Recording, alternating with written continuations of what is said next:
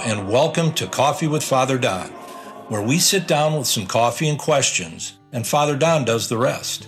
My name is John Russett, and I have the pleasure of guiding you through our conversations all over a cup of coffee, where we question many of life's unsolvables through the lens of Collegeville's most enduring and endearing monk. On today's episode, continuing the conversation recorded in September 2022, and building off our last episode on aging, the discussion turns more specifically to the topic of loneliness. And, referenced by Father Don, we work in a stanza or two of "You'd Be So Nice to Come Home To."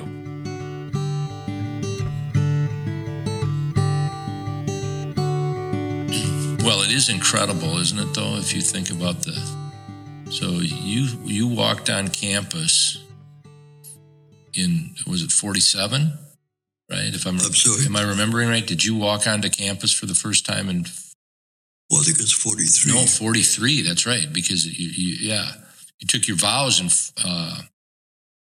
47, right? Roughly 74 years.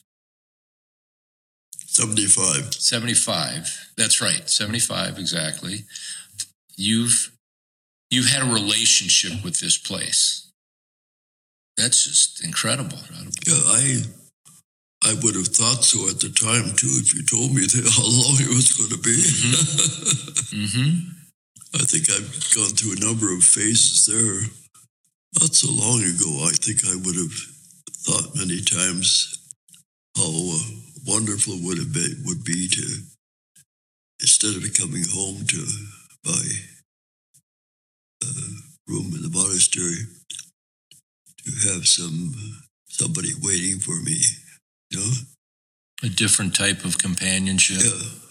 I think, I've written a couple things on loneliness, and people write back and are impressed that I know so well what it is.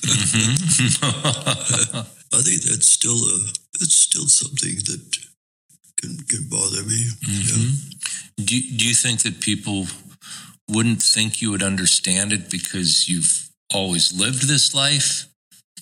And for others, they become lonely when they have the loss of the companion. But it doesn't mean you're without loneliness because you've never had that companion that maybe you at times yearned for. No. To this day, I hate to just...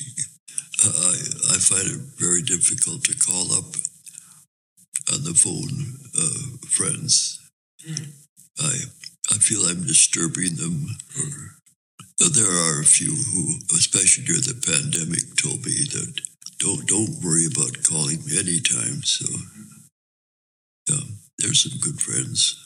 You've got your friends that are your go-tos. You know, they're your go-to. You know, you can reach out and they'll be there and they'll be accepting, and gracious with.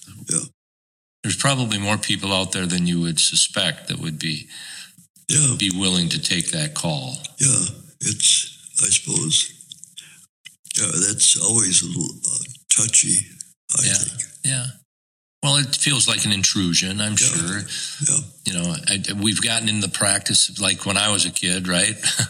You'd pick up the phone and you'd call a friend because that was the vehicle. Now you feel like you have to text and see if it's okay to call. Yeah, that's right. You know, and you lose the surprise or the joy, really, of getting that call, that random call. Adam, I think Sunday or Monday, he had been at a funeral of his wife's grandmother, way down southeastern quarter. But anyway, I called him and found out that he had a third attack of the virus. And we were doing FaceTime, and you could tell he didn't look his usual self. Yeah, he's normally bounding with energy. Yeah, I remember the last thing I saw before he had this. We were up in the president's box for the game. He was just up there for a few minutes, but in the course of that time, I needed to get down 2 steps. That's the way it's built. Yeah. And he gave me his arm and took me down. Anyway, he was active all over the place that day. Would you say that your time now is more solitary than it's ever been, just because you're not as mobile? I mean, I'm guessing that has an impact.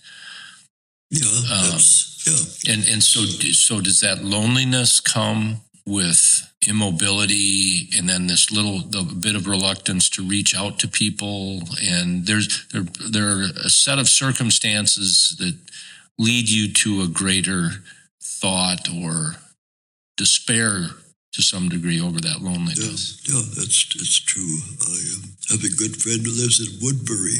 Winter, they have a place in Arizona. Beautiful place, way down southern. Mm-hmm. Yeah, he says, call me anytime. And I'm always reluctant. He has 3 daughters. One's in medical school, one's at Notre Dame, one's at Visitation or something like that. Yeah. I think when people say call, they mean it. Yeah. I think they mean it. Yeah. Not that you need any counsel from me, but I would argue if people express to you that don't ever hesitate to call, you shouldn't ever hesitate to call. There's a Benny, Jane Schneeweiss from the 70s. She's in her 60s, of course. Mm-hmm. She's married to a Johnny. She calls me anytime. Yeah. And likes to do FaceTime. And she's very unconventional in her thinking. And it's always refreshing to talk to her. It makes a difference, doesn't it? To have someone with a relevant, relatable energy. You'd be so nice to come home to. You'd be so nice by the fire, while the breeze on high sang a lullaby. You'd be all that I could desire. Under stars chill. Coffee with Father Don is a Nine Pines podcast production in association with Sixth Man Enterprises. As always, a very special thank you to Father Don himself for his time, his insight, and remarkable recall. Until next time, thanks for listening. It's not that you're fairer than a lot of girls just as pleasing, that I doff my hat as a worshipper at your shrine. It's not that you're rarer than asparagus out of season. No, my darling, this is the reason why you've got to be mine. You'd be so nice to come home to. You'd be so nice by the fire, while the breeze on high sang a lullaby. You'd be all that I could desire, under stars chilled by the winter, under an August moon burning above. You'd be so nice, you'd be paradise to come home to and love.